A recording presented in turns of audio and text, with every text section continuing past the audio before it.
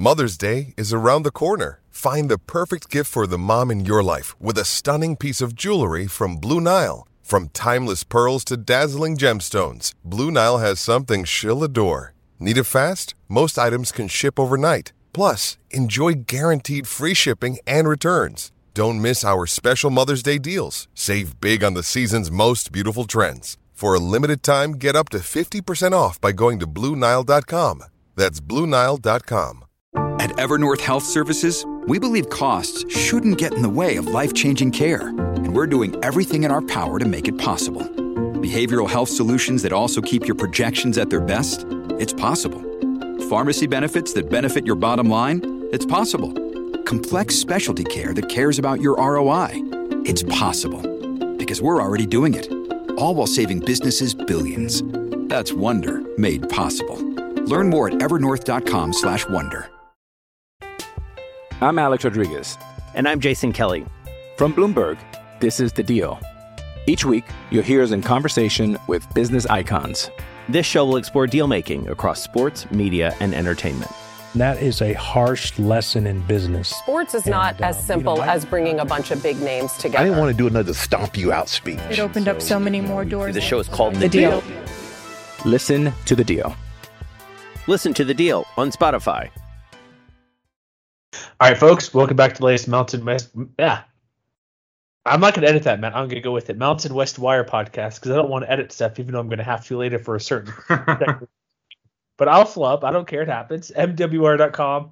Week 6 recap is here football-wise. That's Matt chuckling at me in the background because we already had a minor screw-up before about 2 minutes ago. But we'll make it as live, which is interesting, which makes it fun. So before I disconnected earlier, what I was saying is that we had a pretty crazy week in the Mountain West, as did the whole college football landscape, which is awesome, which means probably we're not going to, if you care about the playoff, we're not going to have the same 4 teams. Mountain West Championship may have different teams in there depending, but we had a good weekend. There are some good results. People not liking what I like to say about certain teams, despite you making the same crack on Twitter. So it's like a normal weekend. Everybody hates us. Yeah. What else is new? Well, we'll find out. We'll get to it in a minute here. So we're going to get right to it. Boise State 26, BYU 17. So before we get to this game, Matt, I think I need to apologize to a few people out there. Uh-huh. By a few people, I mean Boise State fans who, it's funny because when I put out my power poll earlier today, it's nothing about that, but the comments are, or my Colorado State tweet we'll get to later, but hey, they're just mad Boise State's not at the top or blah, blah, blah. And I'm like, I don't care.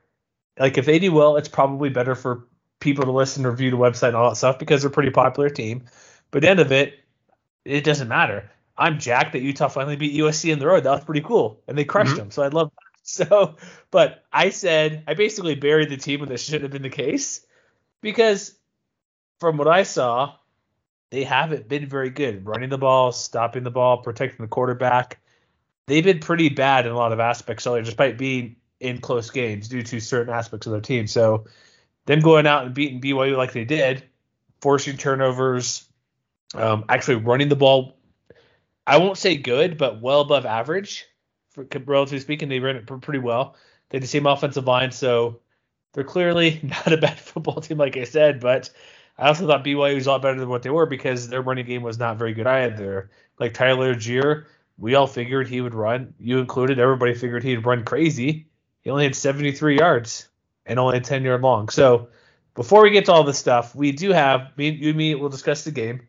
Our buddy Raj has graced our presence with an audio clip because he's kind of back watching Boise State doing his stuff, right? Not just he's back. That's all we're going to say. So listen to this little clip here and we'll come back. It's not too long. And I've heard it before, so I won't give anything away now, but you can just listen to him. Here we go. Hey, Mountain West Wire listeners. This is Raja Bleeds Blue, and this is your first ever Bronco moment. So what's the Bronco moment? Well, Boise State might not be the football team that was in 2010. It's still better than all the other 11 programs in the Mountain West. So every single time Matt and Jeremy do a podcast, maybe I'll just jump in here and talk about the Broncos for a few minutes because that's what the people want to hear. So on a personal note, some of you guys might have noticed that I've been gone for a while. Boise State, a little rocky start to the year. It happens. quick shout out to Nevada, San Diego State, Fresno. You guys are doing your thing. But Boise State just got a top 10 victory on the road.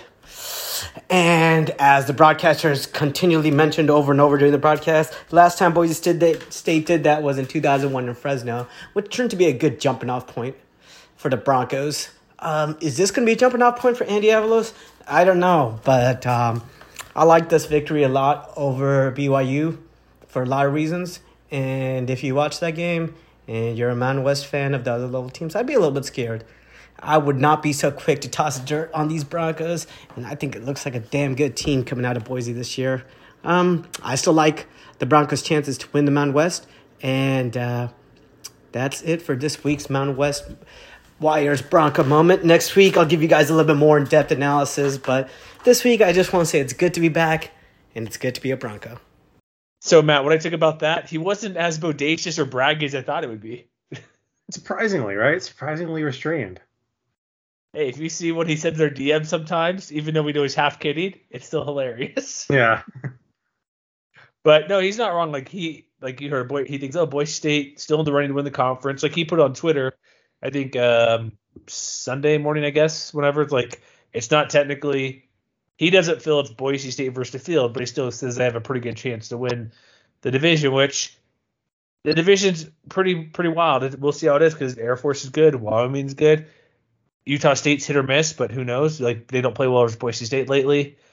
And then you have Colorado State, which their defense looks good, but I'm not a believer in them like winning the title or anything, as people know on Twitter, particularly one person. But so, what do you feel about the game itself? Because his points were pretty generic. Like, hey, they did well, they had a chance to win, they're playing pretty well after surprisingly relative to what they've been doing the past couple weeks. So, I watched this game. And afterwards, I thought, okay, well, what did I just watch? Because, when you look at what actually happened, you see that BYU outgained Boise State by over 2 yards per play, 6.5 to 4.2. And that was something that I put out there on Twitter almost as soon as the game was over. And regardless of whether you want to look at things like that, Boise State was a little bit better on third downs. But BYU was also way better on first downs, which I think is worth pointing out. They were gaining 3 full yards more on first down than Boise State was. And even if you want to dive in more into some of the more advanced, metrics, in terms of like big plays, BYU had twice as many in this game for 2.5 times the yardage. When it comes to like, power success rate, which, short yardage running situations, which, if you don't know the definition, it's basically any situation where you have 2 or fewer yards to go and you need a first down or a touchdown. Boise State was only 1 for 8 in this game. BYU was 1 for 4, so it's not like they were that much better. But, I saw a lot of people saying, Boise State's running game is back on track. I mean, maybe. No, not really. BYU better. They had a better overall rushing success rate. They had a better overall offensive success rate, just total. They shot themselves in the foot with penalties, and they shot themselves in the foot with takeaways. And I think it was Jay Tust that brought this up first and foremost once the game was over. But, now you look at what Boise State has done through 6 games. They have 16 takeaways through 6 games. And the only other team in the conference with as many that even comes close, actually, is Hawaii, which, we'll obviously get more into that next week when we start previewing week 7. But, you saw some things that Boise State did well, but I think the one thing that they did the best, which ultimately made the difference in this game, was they maximized the field position advantage that they created for themselves off of those turnovers. Yeah, because they got the Lapina Katoa fumble off the kick return, they scored a touchdown. Then they got another fumble later, scored again. Like they took advantage of those stuff, and so they didn't need like the total yardage was outgained by about 100. But that's also part of the field advantage Boise State had. Yeah, I mean, here's the thing: like Boise State, they forced 3 fumbles, 4 fumbles altogether. They intercept 3 of them, and got a pick too. Do you know plus 4? Do you know how many points they got off of those turnovers? I'm trying to remember. At least 14. No, they got 7. Oh, I thought they scored another touchdown off it. Oh, okay, my bad. No, points off of turnovers. They had BYU had 4 turnovers. Boise had 7 points altogether. And, even when they were moving the ball, here and there, you look at the fact that they couldn't always punch it in either. Like Jonah Dalmas had 4 field goals. 3 of them were inside of 30 yards. Yeah. So Boise wasn't exactly finishing drives every chance that they got. Hank Bachmeier had a decent game, 18 of 29, 172 yards. You're being nice. That is, for what he's done all year, that's bad. No touchdowns, under 200 yards. Don't say that was just. I guess what I'm saying, like there was that stretch basically in the second and the third quarter where BYU had 4 drives that went fumble, turnover on downs, fumble, turnover on downs. That was the game right there. But it wasn't like Boise State went out there and did everything that they could to bear it. Like, they left a lot of somethings on the table. And so I saw a lot of Boise State fans. It got to the point where I was thinking to myself, if this kind of game had unfolded against literally anybody else besides BYU, besides the supposed 10th best team in the country, which, I think I may have sent it as a preview. I don't think BYU is the 10th best team in the country to begin with. But if this had happened against anybody else, I have a feeling there would have been a lot more bitching and moaning among Broncos fans than I was seeing on Twitter on Saturday afternoon. Which, they did what they needed to do to win the game. Like, they did just enough, I guess you could say. Well, second half, only 6 points. But I'm not terribly convinced. Like, that yards per play average. Not only was it the worst per play average of the entire season so far on offense. That's the kind of offensive performance they were putting up on a per play basis in last year's championship game. And I don't remember anybody, feeling really good about how that game turned out either. So I wasn't necessarily on board with what you were saying about Boise State being a bad team, but I still have no idea how good they are. I think they're good enough to win ugly. I think that much is pretty clear, but whether that's going to cut it over the course of another 6 games or so, I have absolutely no idea. Like, this seems like the kind of game where, if they can't generate more fumble luck, like, let's not forget too, like, they had a fumble early in this game that I think it was Stephen Cobbs that fumbled inside. I want to say it was like inside the BYU 25-yard line or something like that. Like, they were scoring drive. I think it ended up setting up Boise State's first 3 points, if I'm not mistaken. Like, if BYU picks that up, like, maybe that's something that helps the game turn out differently.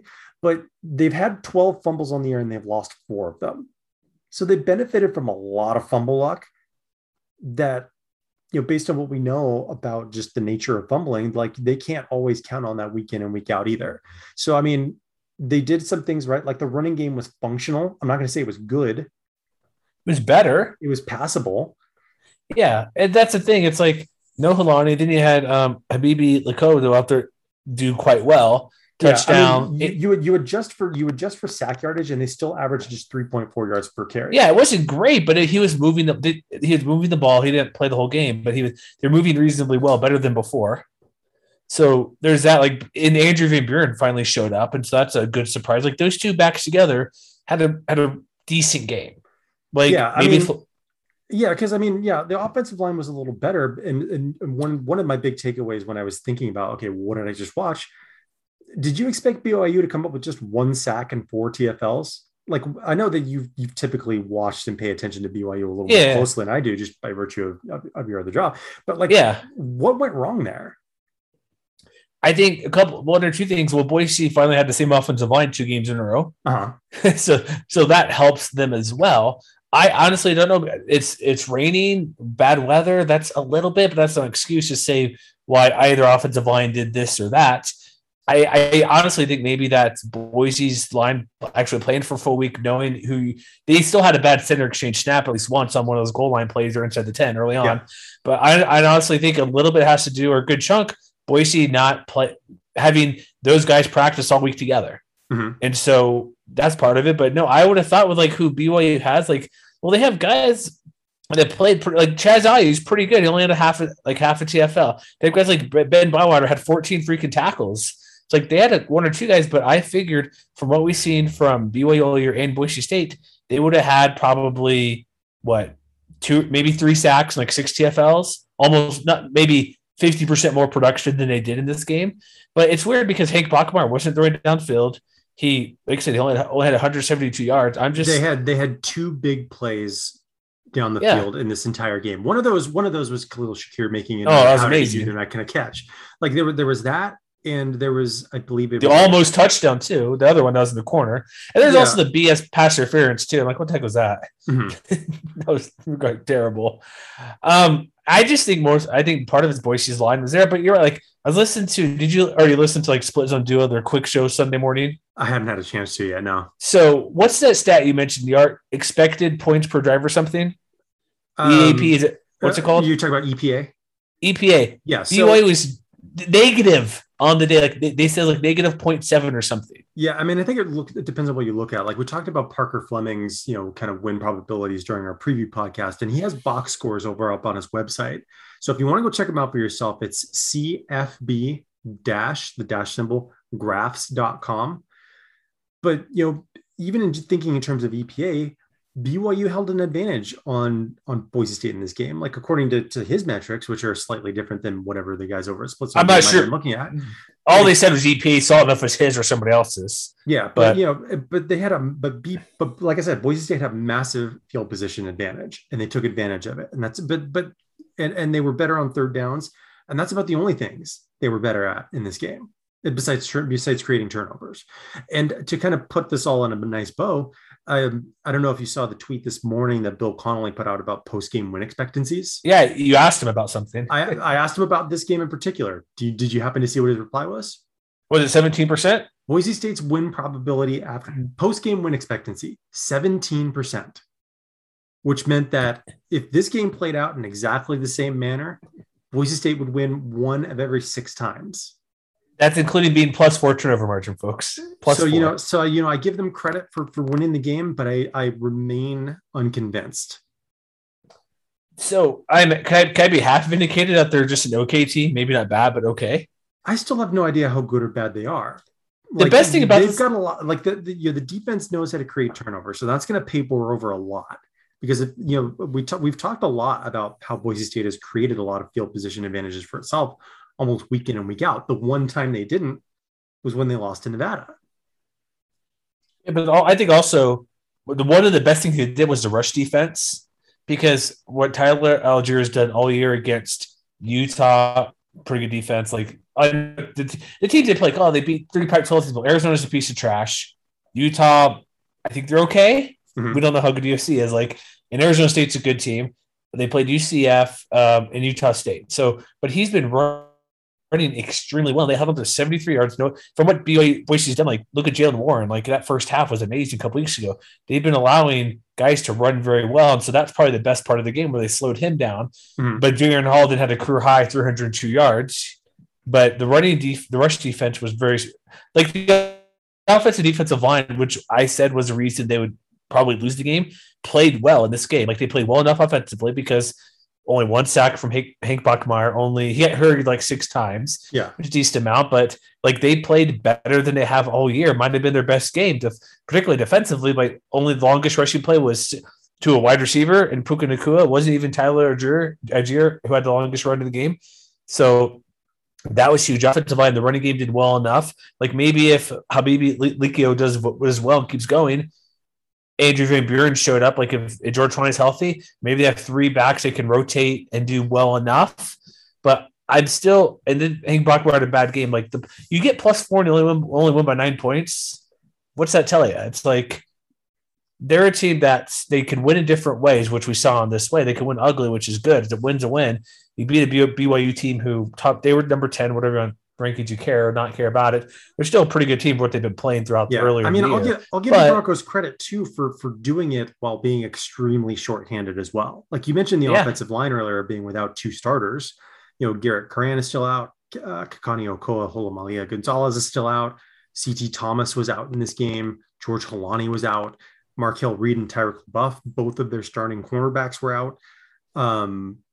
J.L. Skinner got popped for targeting, didn't he? Yeah, there's something late in the game. Yeah, there was. Yeah, or not late. No, late in the first half, I should say. I give them credit for being able to kind of dig deep and tap into the depth chart. Like I wrote my winners and losers column, and I had to highlight Andrew Taubman, who was kind of Johnny on the spot for 2 of those turnovers that they created. He forced one and recovered another. But, that's the kind of thing where we saw this play out last year. We're being shorthanded, being injury plagued, and being, limited even when they were a little closer to full strength, ultimately caught up to them in the end. And I just think we're going to learn a lot about just how good this team is over the next 4 weeks, because they get Air Force, Colorado State, Wyoming, and I think Fresno State in the next 4 games. Yeah, not easy. Yeah. And we'll talk about the Rams, and their defense has stepped up, so that we'll see how that goes. But they're fine. They beat a good team. And like I said, I'm not 100% convinced they're they're not out of the woods yet, in my opinion. Can they win the Mountain West Division? Maybe. But Air Force, Wyoming, heck, Utah State can put a point. CSU could throw it in somebody's side, possibly.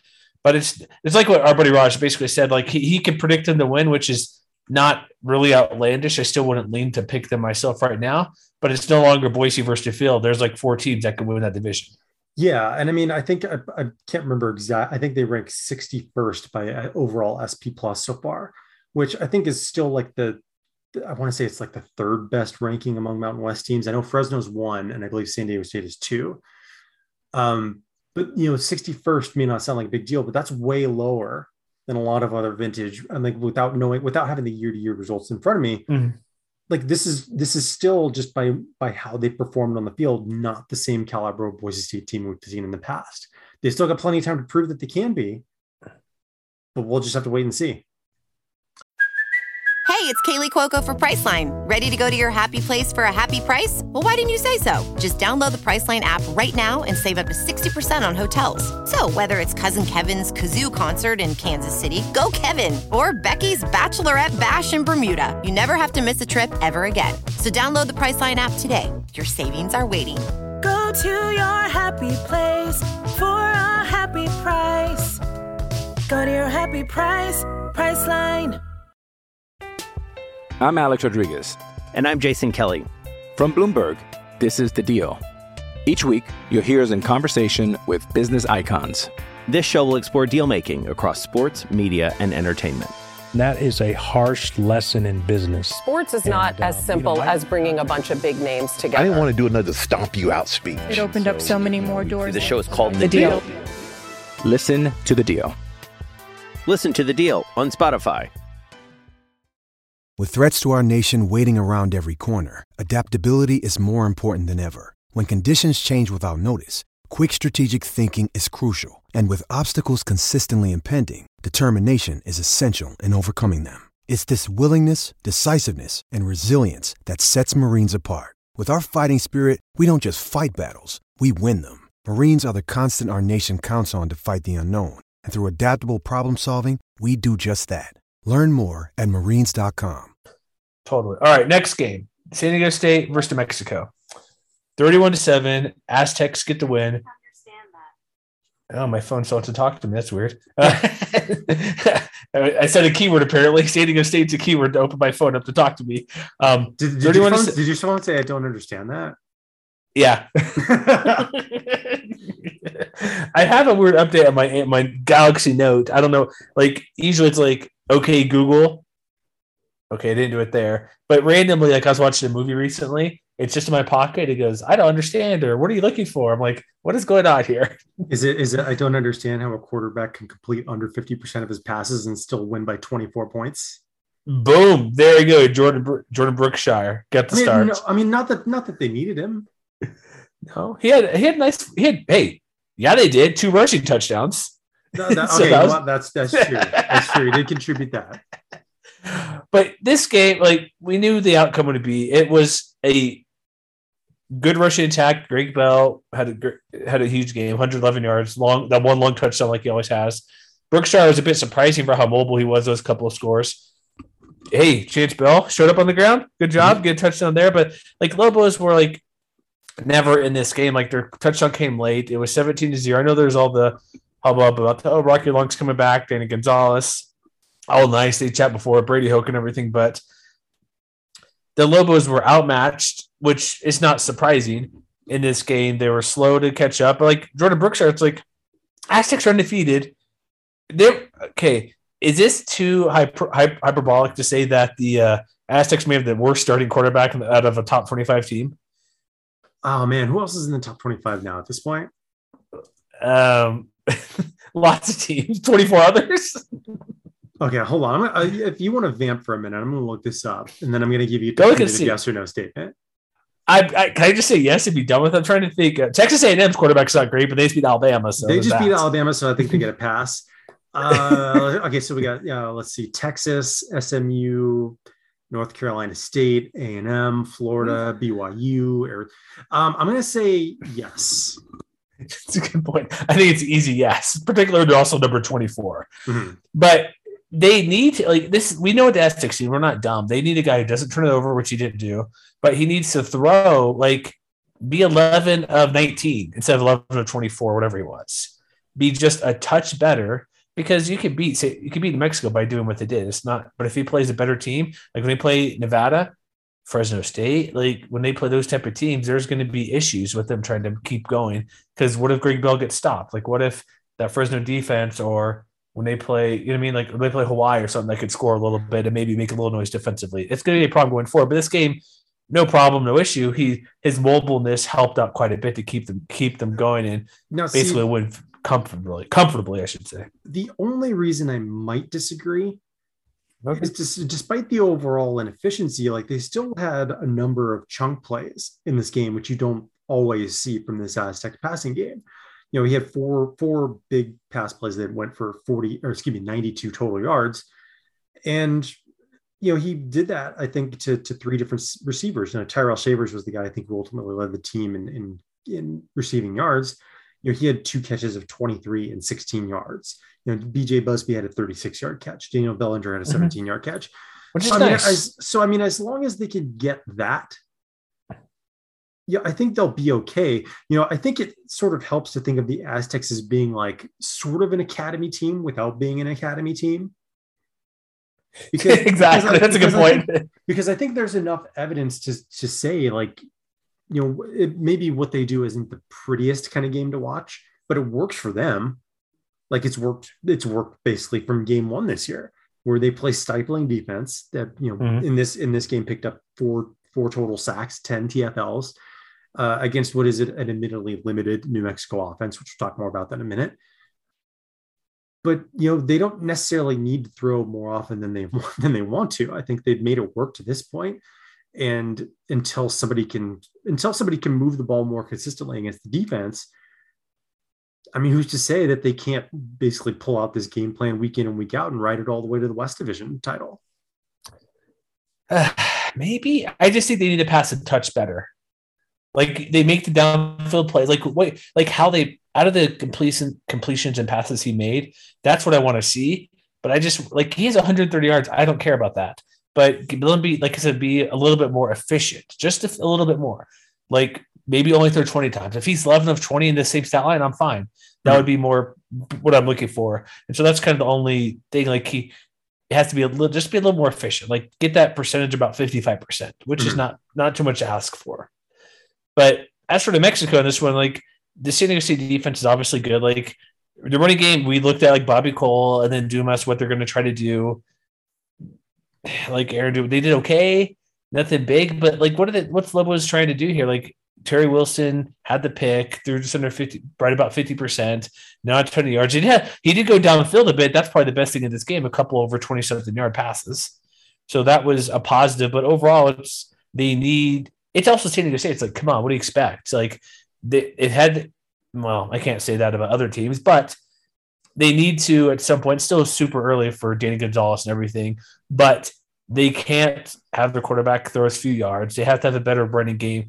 They can't go 3 of 16 on third down. Clearly, that's an issue. You can't have almost double-digit penalties. You can't turn the ball over the 2 times they did. Like it's a bigger thing than just playing San Diego State. Penalties are an issue.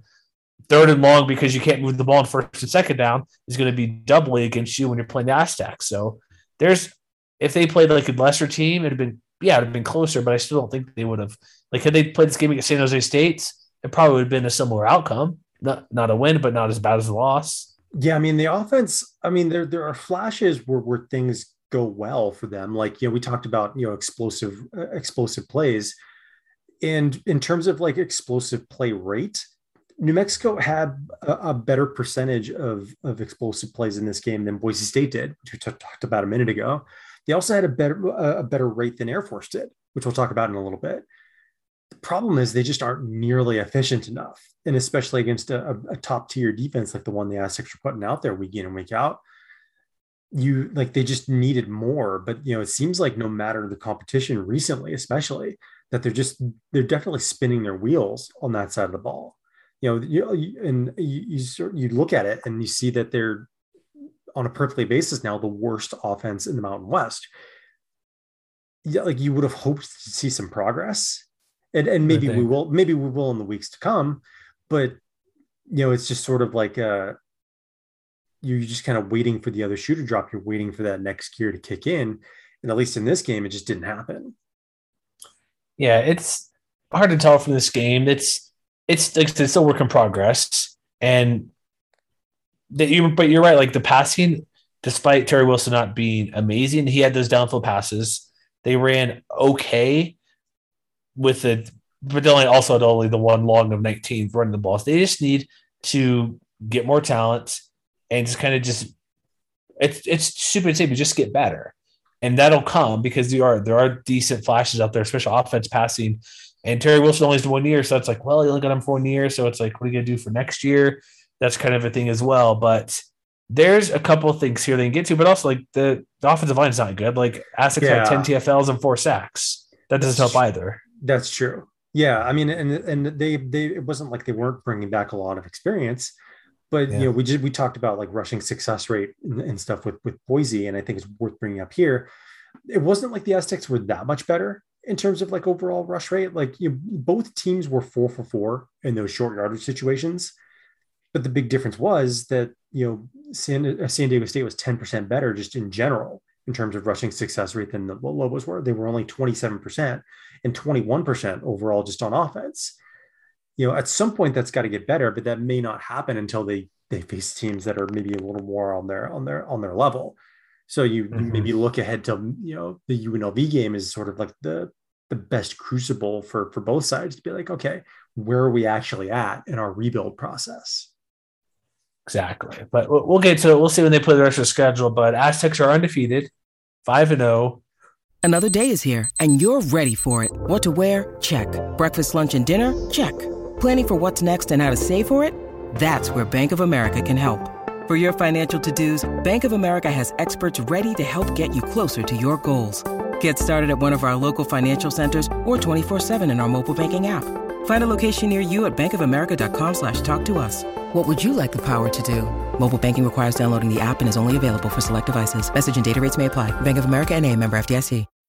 When you need mealtime inspiration, it's worth shopping Kroger, where you'll find over 30,000 mouth-watering choices that excite your inner foodie. And no matter what tasty choice you make, you'll enjoy our everyday low prices, plus extra ways to save, like digital coupons worth over $600 each week. You can also save up to $1 off per gallon at the pump with fuel points. More savings and more inspiring flavors make shopping Kroger worth it every time. Kroger, fresh for everyone. Fuel restrictions apply.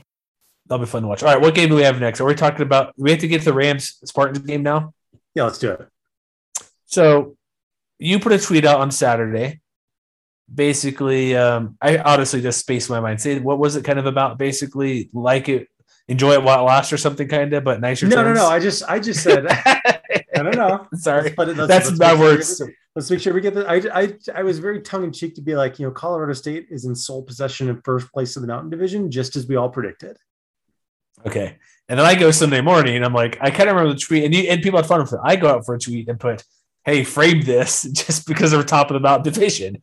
And I also put it out there. I said, we've always said that Todd Teo is the most accurate and efficient quarterback in the Mountain West. Oh, geez, stop it. No.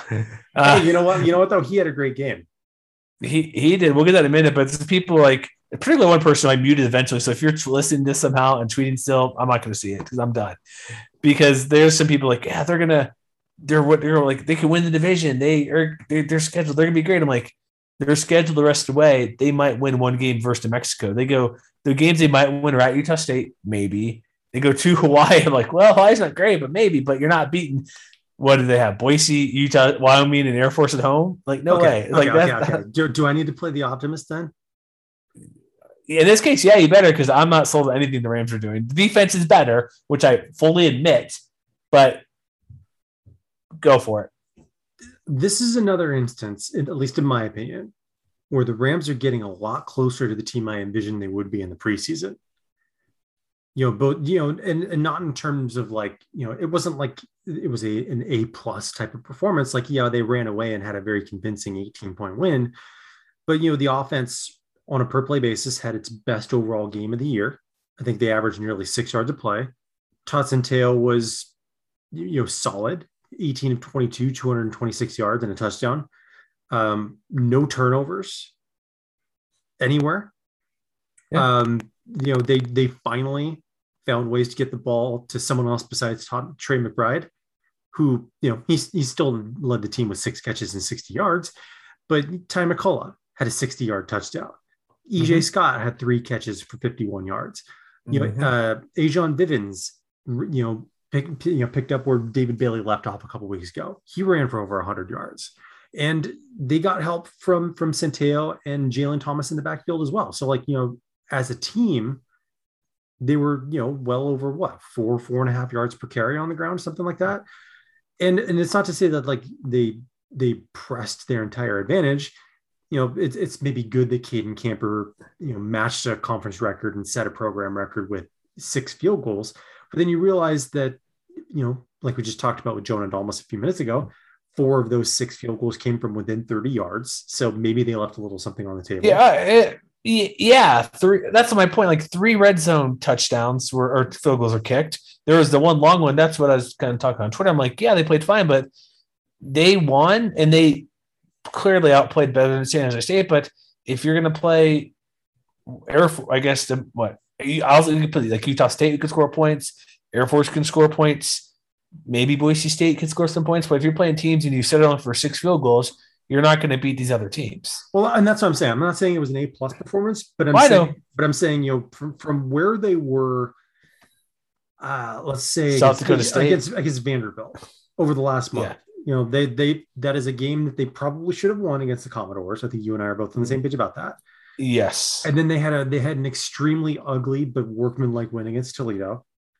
They had a very gamesman type of loss to the number 2 team in the country now, Iowa.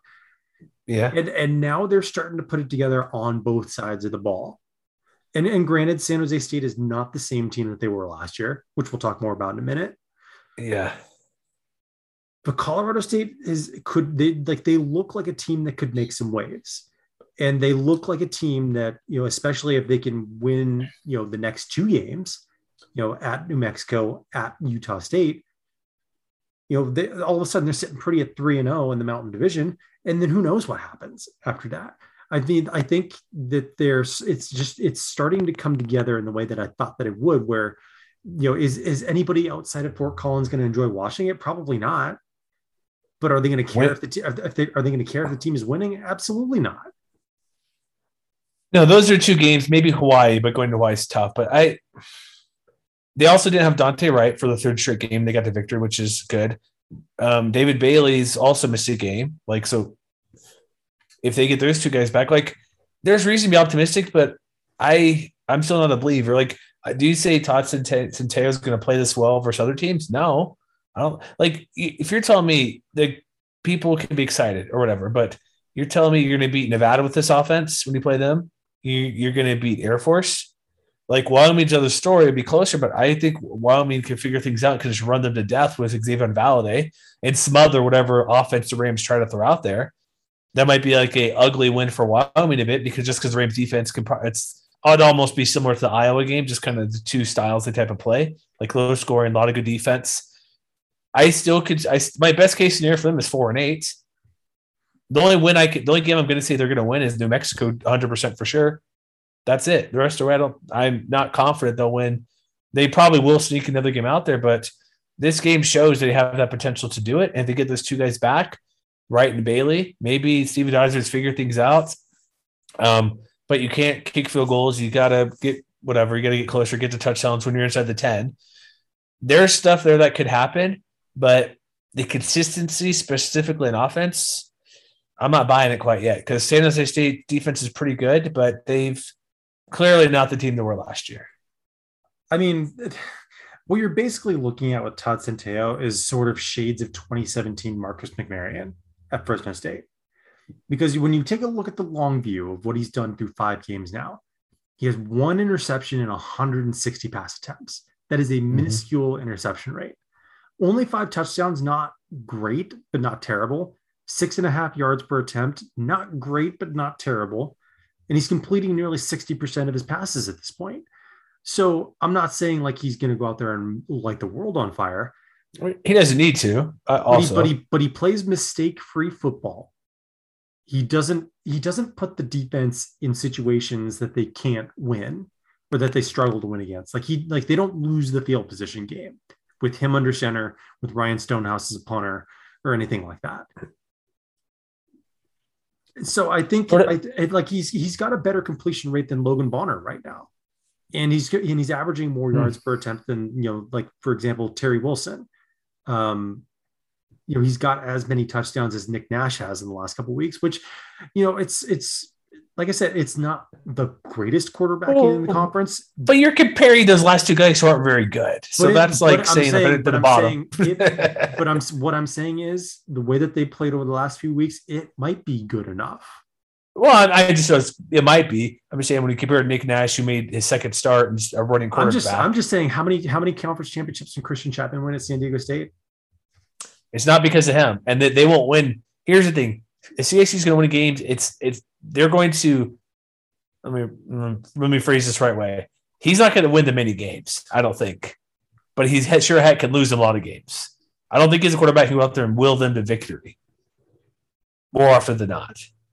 I don't think he's that type of quarterback. I mean, I think we also have to see what this team looks like once Wright gets back too. Yeah, that's what I mean. Yeah, Wright Bailey. Because I think they're starting to, not only, come up, and really get comfortable with what they want to do, with what they think they're good at, which is running the football and playing good defense, but they're also starting to, live with their and manage their limitations too. Like, McCullough was, of course, the big, kind of knockout play. I guess I would say the big touchdown.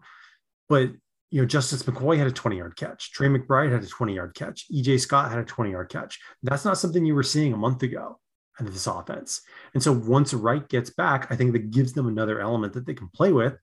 And that could make them a much more dangerous team down the stretch. So what about San Jose State then?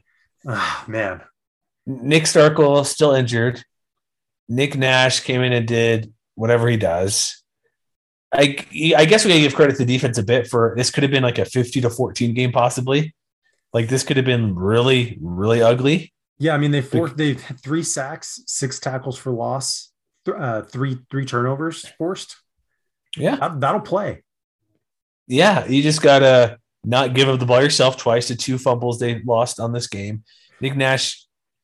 50%, but barely threw over 150 yards. Running game, non-existent. Tyler Evans and the rest was Nick Nash. No explosive plays at all. A couple passing plays like Desai Hamilton, Derek Deese, but they need Nick Starkel back there because the offense has been stagnant and it's proven to still be kind of stagnant when they play a good team. And they're falling off much farther than I even thought they would have this year. Yeah, I mean, they're really scuffling right now. What will it take? Like, even when Nick Starkel was healthy, they weren't playing well on offense. I mean, I honestly have no idea. Was last year a fluke then? Can we start throwing that around? You know what? I don't think last year was a fluke because, normally when you look at a fluke, like I think when you compare, let's say, compare San Jose State to Ball State. Okay. The team that they played in the Arizona Bowl last year.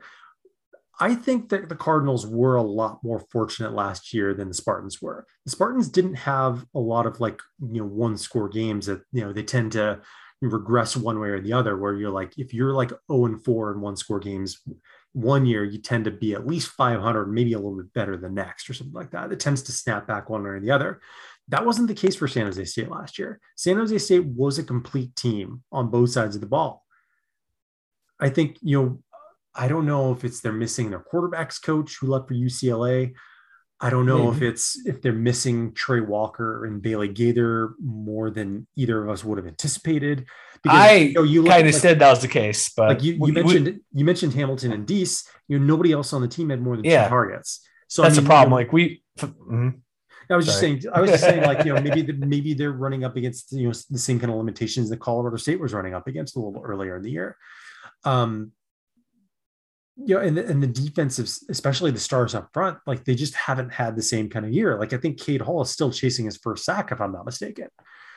Not as good, yeah. Yeah. And they only had 1 sack on the year or on the game. And 5 TFLs isn't bad, but they definitely got pushed around a lot more than I think either of us would have anticipated, even as recently as a couple of weeks ago. So it's just all the small things. So I'm not going to say there's no hope. Like, they're I think they're still 3-3, right? Yeah. Mm-hmm. But I think it's pretty clear to say that maybe even just getting the bowl eligibility at this point is going to be an accomplishment, because the questions definitely outweigh the answers for the Spartans at this juncture. I may, when I do the bowl projections in a couple of days, I may not put them in there this week, because what have they shown to get there for me? Really, like this is a game where I know they weren't favored like by the line stuff, but I felt they're the better team. But Rams are improving, and we'll see. We'll see. But like really quick, who they have left? Like they're not going to beat San Diego State. They'll beat UNLV. Like here's what they have, just super quick. Like Aztecs, Rebels, Cowboys, Wolfpack, Aggies, Fresno State. It's going to be. I only see really 1 victory, maybe 2. Like Utah State's always a maybe because of what they're doing, but they might be 4-8 this year. They might, unfortunately. Be. Yeah. And we were both wrong about them, what they're doing. All right, next game. Air Force Wyoming, which was the game of the week. Air Force, hey, can I get a round of applause for everybody who agreed with me? What did I tell you Air Force needed to do, Matt, passing the ball? Give me 10 pass attempts. They go, 7 of 10.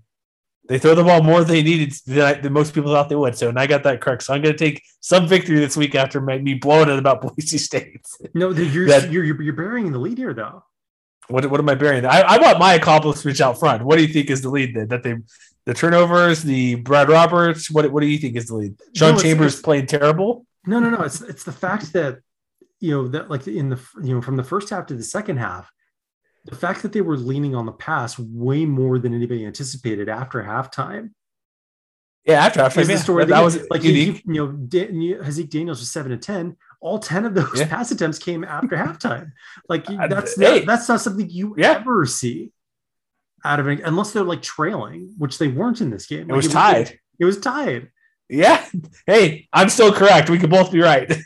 Yeah, like they came out and there was like I think they got their drive at their own 15-yard line with about 10 minutes left in the third quarter. Yeah. And Hazik Daniels completed 4 straight passes. Heck yeah, I did. And everybody and each one of them was like a chunk play. 7 yards, 30 yards, 14 yards, and then the 13-yard touchdown to Micah Davis. And then when they got the ball back again in the fourth quarter, they did more or less the same thing. They had a 20-yard pass play to Davis again. They had another 19-yarder to Brandon Lewis, and it was good enough to get them into the red zone where they were able to add to their lead. And the defense stepped up and made plays at the same time, and that was more or less the game right there. It was like they used the pass as a changeup more than sprinkling it in the way that we've typically seen them do it in the past, or lean on it when they're playing from behind, out of a necessity. It was a very interesting. It was a very interesting game to watch by that measure. Well, it was too, because the type of passing, I'm not surprised. Like the average per pass attempt or per completion, that's kind of what we've been seeing from these guys. But when you rewind back to the first quarter, the first half, they had that extensive drive to go for a touchdown. Wyoming's defense couldn't stop them at all. It took half the first quarter, 8 minutes, and then a freaking 3-and-out. Like Wyoming got back in it with a fumble. It looked not to go drive by drive for a minute. Like Air Force would run away with it, and then and then they didn't fumble because that second drive they were gone, and then poof. Yeah, that's what I was gonna say. They had it was recovered by Jordan Bertignol. And then it was sort of unfortunate that they weren't able to do anything with it, because as soon as they got it, and credit Sean Chambers. We'll talk more about him in a minute. Like I I don't think Chambers was as bad as his final line indicated. Why is that?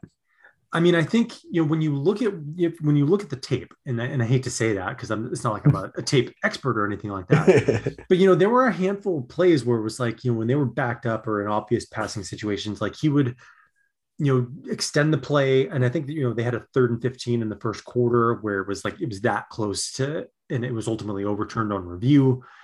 But that first fumble that they had that was forced by Vince Sanford, recovered by Corbin Taylor, was sort of emblematic of just the way the game went on offense for Wyoming, where, Chambers would extend for the first down. Like he had the first down. It was 8 yards on 3rd and 8, and he just fumbled before getting out of bounds. And the same thing happened to him later on that more or less, killed, Wyoming's comeback hopes in the fourth quarter. There was, I don't know if it was like a bad snap or if he was just running backwards and got caught by Sanford again. Second week in a row, we're talking about him after really not talking much after all. But it was, in the first half, especially, there was a handful of plays where, under pressure with Air Force defenders in his face, Chambers was like this close to connecting on 1 or 2 big plays that would have kept a drive alive or just gotten them like a big first down. You moved him across midfield or something like that. So, you look at the fact that he was 11 of 28 overall, 143 yards and a touchdown. You think, okay, well, he blew the game. And yeah, maybe the fumbles are definitely bad breaks that could have been avoided. However, but I honestly don't think it was that much different from being a much different game.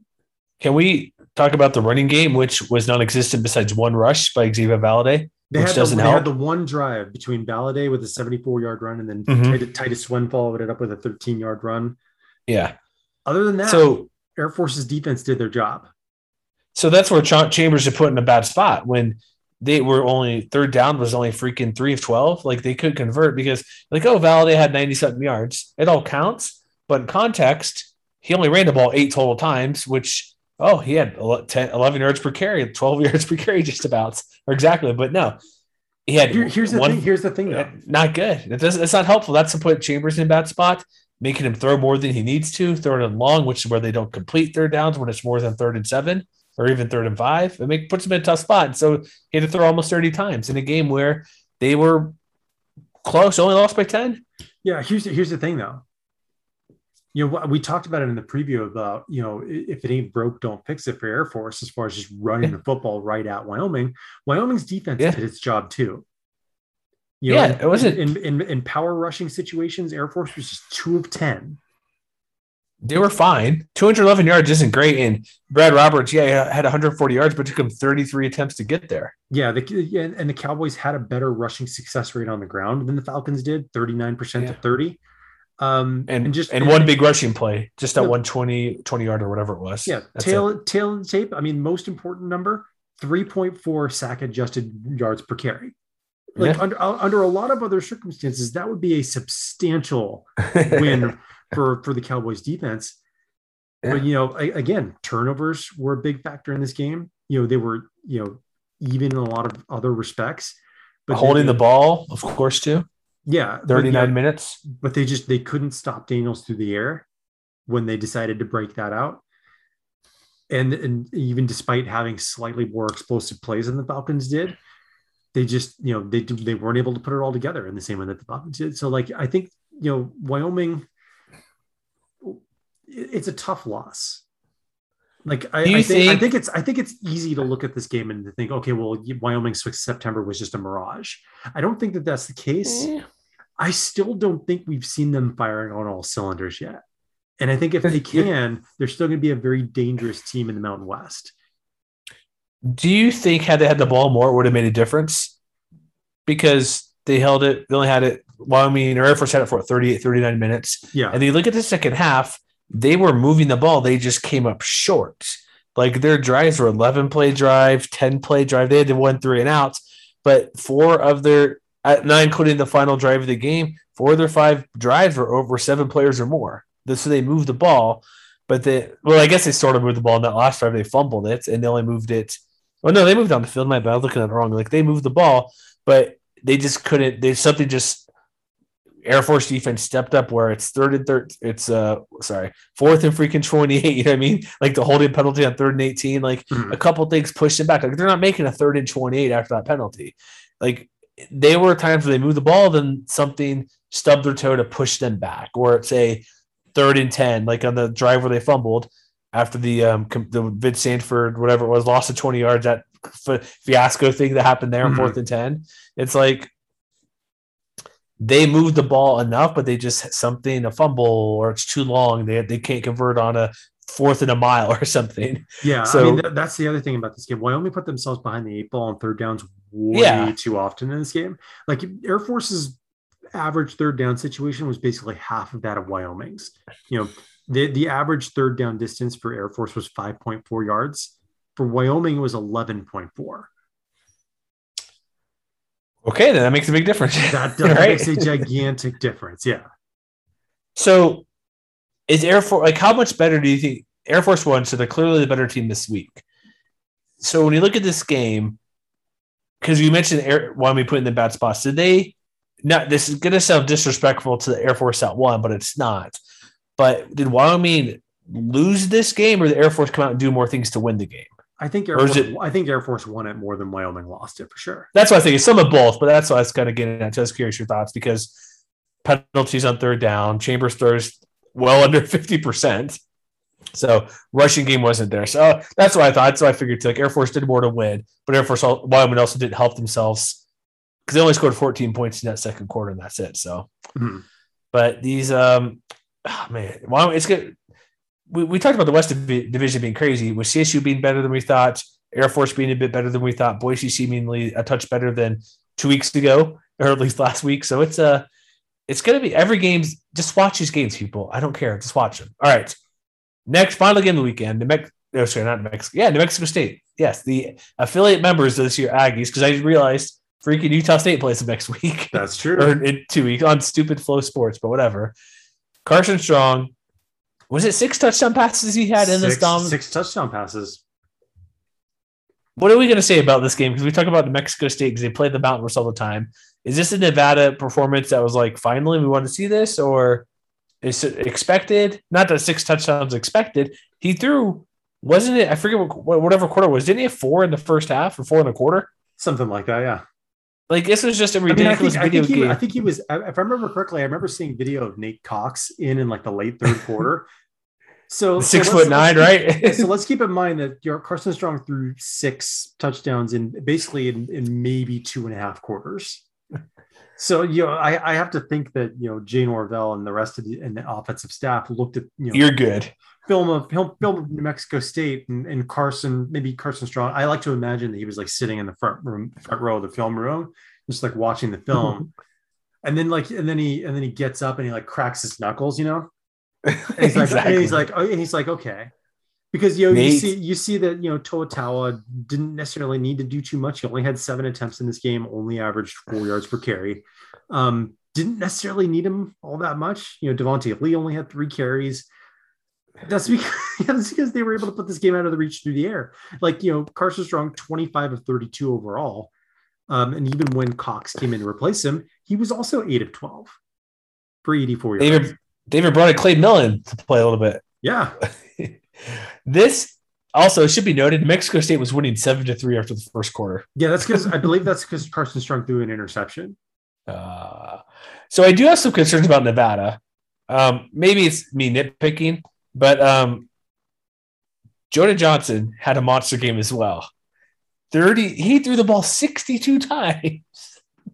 Yeah, but a ton of that production came. I know. Fourth quarter. Yeah, they were up 51-7 with 4.5 minutes left in the 3rd quarter. I think it's safe to say maybe they just let off the gas a little bit, which coaches are definitely going to get on the defense. The second stringers, whoever was in there at that point about that. I wish I had the figures for like how many yards Johnson threw for by quarter. Because I imagine that a lot of that production was just like garbage time. I have a quick question for you quick. Did Romeo Doubs not play? I don't know. Did he not? 0 statistics. Huh. Because I honestly didn't really watch this game. I'm like, this could be blowout. It was late, so I kind of watched some highlights and just whatever they sent out there. And so I was like, he did not have any stats. So just wondering. But you're right. Like the yards are out there. So yeah, second team's like, what are you guys doing? Because he had 400 something yards. But we could look by quarter, but there's no reason for us to go that in depth. Go. I was guessing, who is it? Never mind. I can't think of it, so I'm not going to say it. But like they had those touchdowns in the third quarter. It's I guarantee, like if we look at what he had, he probably had 25% or maybe 35% of his yards that fourth quarter. Yeah, something like that. Because they scored 21 points. The backups were in there. So what I like about this game, besides whatever, run the ball better, but why run when you can throw at will like this? My point being, like this is a good time to have a huge victory over a bad team. Yeah, which Nevada hasn't had this year. They're 4-1, and honestly, some people were thinking like they're kind of an afterthought for some reason because they lost to Kansas State, had the bye week. Now they're playing this team here, and so they beat Boise State last week. It's like, whoa, should they really be? No, they should be considered. They got Hawaii, which Warriors have beat them back-to-back years, so that's gonna be interesting. Fresno will be a fun game. Like I think Nevada. I think maybe I don't know. Are you feeling that way, people? That's kind of feeling about Nevada because they're undefeated. They're kind of like, yeah, what's going on? I mean, I put Nevada at the top of my power rankings. Both so did I. Well, I put San Diego. You put Nevada over San Diego State? I did. Oh, interesting. Okay. I got Nevada number 2. Maybe it's just my expectations are high, but we'll know a bit more when they play Hawaii and Fresno in coming weeks. But this was a victory. Like, I wanted to put a beat down on a bad team, which, okay, Idaho State, whatever. Not that New Mexico State's much better than them because they're still a low-level FBS team, but still nice to see what they did, passing to everybody and getting all the touchdown passes and getting a convincing victory before they play a Hawaii team at home. Mm-hmm. Anything else to add about these games this week? And by the way, Dubs did not play. He was being held out because of injury. Okay, good. I just didn't watch this game live. I kind of watched some highlights. So that's why I figured he wasn't playing, didn't need him, and no stats figured. That makes the most sense. What type? Did you see what type of injury at all or any word on that? No, nothing on that. Okay. All right, good to know. So hopefully he's back for Hawaii. Is probably the best to kind of hold him out because he wasn't needed. So, all right, so Week 6 is in the books. Next week is every conference game. Week 6 is going to be so good. I can't wait to talk about it. Is it all six games or 12 teams? That is games? Correct. Okay. Making sure. I saw you tweeted out the early odds on there, which there's some interesting ones. We'll get to that, but next week, you're right. It's going to be very exciting. Next week there's some bangers. Heck yeah. Check us out, mwire.com. Make sure to listen when we do our preview next week. It'll be fun because league play, like I said, do we need to, you can't hashtag numbers, but is it still 5-3 West Division champ? Is that the goal? Or are we going to see a team go like somehow 7-1? I mean, it's still in play. I'll say that much. It's always in play. So, all right, folks, we'll see you next time. Check us out, Twitter, MWCWire, MWWire.com, and we'll be back next week or in a couple of days, I guess, to preview 100% conference play.